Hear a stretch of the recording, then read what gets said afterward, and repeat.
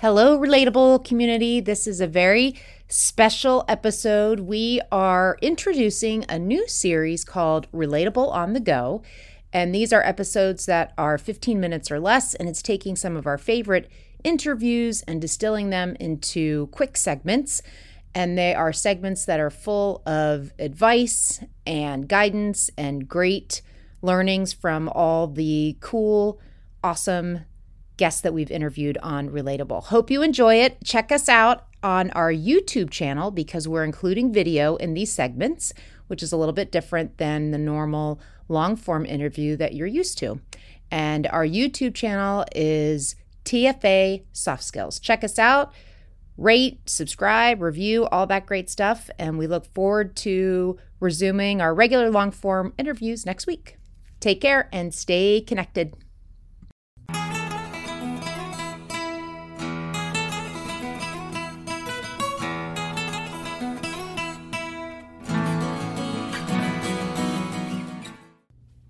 Hello, welcome to Relatable on the Go. This is your host, Teresa Freeman.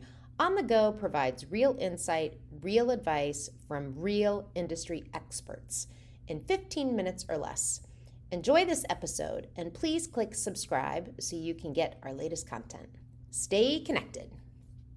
In this next episode of On the Go, I speak with Leslie Durham.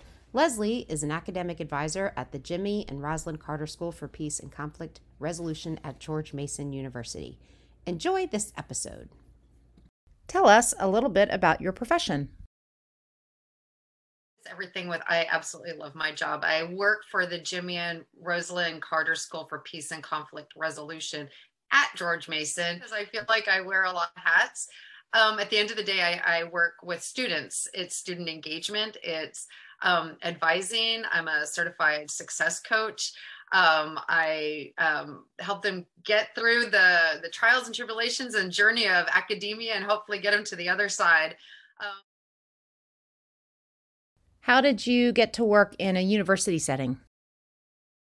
But when we moved to the Northern Virginia area 6 years ago, I was having to reinvent myself, and I was looking at all the things that I had to offer to the community. And I found George Mason, and I said, I haven't done this before. Yep.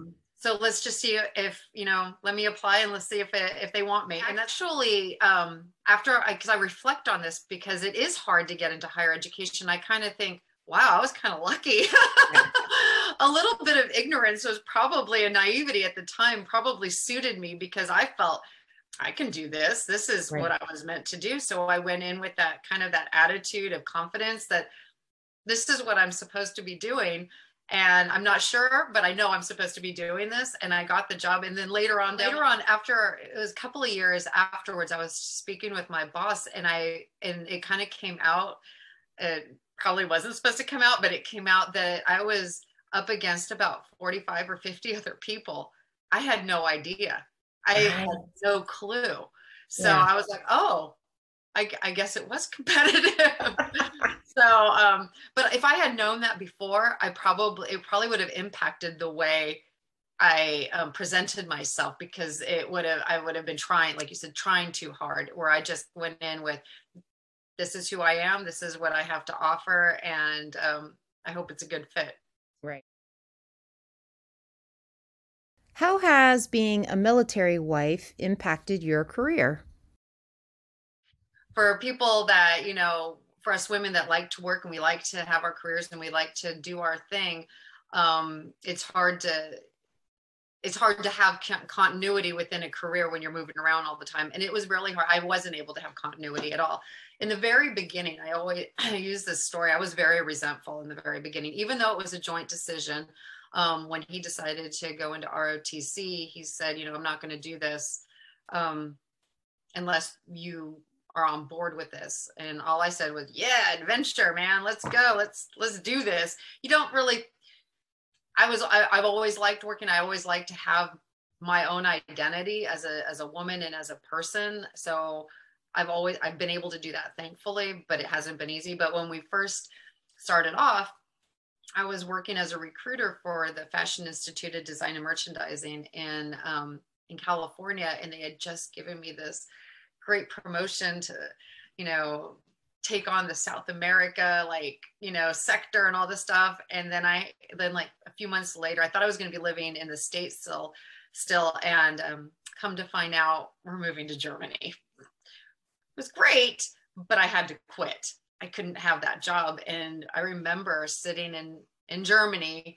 in rainy Germany at the time, because we moved in the middle of, you know, we moved on Halloween, going, man, I could have been doing this. I should have been doing that. I was this. And I had a pity party a little bit. And that's probably, if I think about it, it's probably what catapulted me to just say, you know what, I can't do this. So I'm going to go and educate myself more. So when I can. So that's how I've always been able to flip it. But I can't be too resentful, because when we made the decision, and I say that strongly, when we made the decision that he was going to pursue the military, we knew that his career was always going to take the front seat, because it has to. There's no choice in that. Do you have, for me, was it a little resentful at times? Sure. I mean, when I moved to Spain, within a week, I was offered a job because I'm bilingual, and with my background working in one of the kids' school, I was like, oh, I'm so excited. And my husband looked at me and said, you can't. It's the SOFA agreements won't allow you to work here. And I went, oh, Wow. are you kidding me? So it was, Yeah. so what do I do in Spain? I end up volunteering and taking on all of these, you know, roles with the families, and I do other things, right? And I go and get educated. I take classes and I do things that way. How has reframing your mindset helped you? But I think it is cultivated over time to learn how to reframe your circumstance, right? Not be a victim of the circumstance, but make the most of it, whatever it may be. So, because going back to, I love learning and I like to be independent and not be a Mrs. I want to be Leslie. Mm-hmm. I've always found those spaces for me to be able to do that. So if I couldn't get paid for what I was doing, then by golly, I'm going to, you know, be in charge of something. I'm going to run, you know, the best, you know, bunco group alive. I don't know, whatever. Right.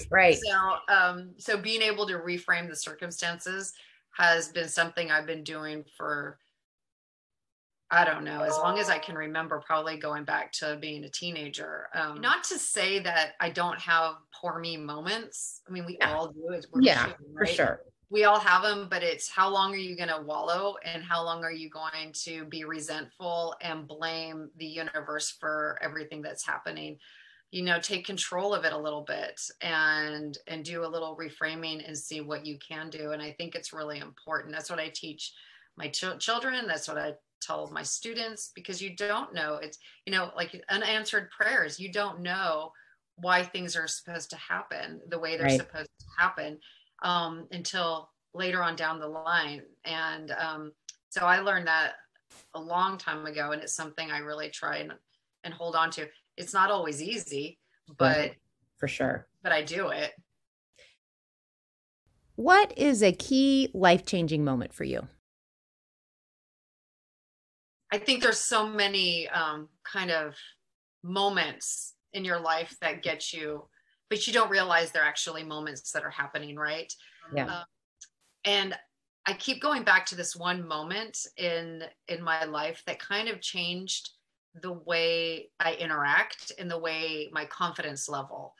And I get up there nervous, like almost catatonic. I get up there on the stage. I'm about to give the presentation, and I start, and then I freak out so much. I stopped, and I remember closing my eyes and going, I need to start over, like that. I literally, I need to start over. So they're like, okay. And then I opened my eyes and I started, and then I focused on these two elderly gentlemen sitting in the front row that were smiling. They were so thrilled with everything that came out of my mouth. At least in my mind, that's what I was thinking. In my mind, They were super happy for what I was saying. They got me through that entire conference. that 15 minutes. I leave, I walk outside, I feel the weight of the world off my shoulders. And then all of a sudden I start having all these professors coming up to me going, I love what you just did. You did an amazing job. Can I use your findings in my class? All of this stuff. And it was that moment. Look at, I'm talking, this is 20 some odd years ago. It had to been like 27 years ago. I was thinking, I can do this. Like, they didn't know what I had to tell them. I was the one that knew it. I was the one that did the research. Didn't matter if they had 5 million PhDs in this. I was still the one that was doing it, and they wanted to hear me. And from that moment on, it really opened me up. That was the pivotal moment in my life that said, I can do this. I can talk and people will listen. They might not always like what I have to say, but they'll listen. And maybe they won't, and I don't care, but I'm going to give it a go. And that, from that moment on, it really changed my outlook on how I interact with people and how I present and how I go about doing things professionally and in my own personal life. And your favorite soft skills for success? One of the things that employers are really looking for are problem solvers and conflict resolution. It's rising to the top, and it's continually becoming more relevant and necessary in all facets of work, right? So being able to really get in there and understand the other and do interpersonal dynamics and problem solve. A lot of the stuff you can learn on the job, right? As we know, you have a foundational knowledge, but when you get into a workplace, you have to learn their systems, their processes. You learn a lot on the job within a company. You just have a foundational, expertise possibly when you get in there, but you still have to learn. But it'd be great if you already knew how to be a problem solver and connect the dots and know how to work and collaborate. So the two skills I would say from what I noticed, conflict resolution, problem solving, and collaboration. One of my favorites. What advice would you give to your younger self to make that path just a little bit easier?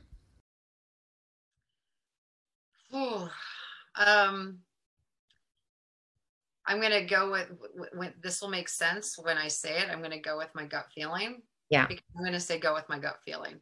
Uh-huh. I like think that. if I could tell my younger self to silence the noise, because we have a lot of noise in our life, silence the noise and listen to our gut and our inner voice.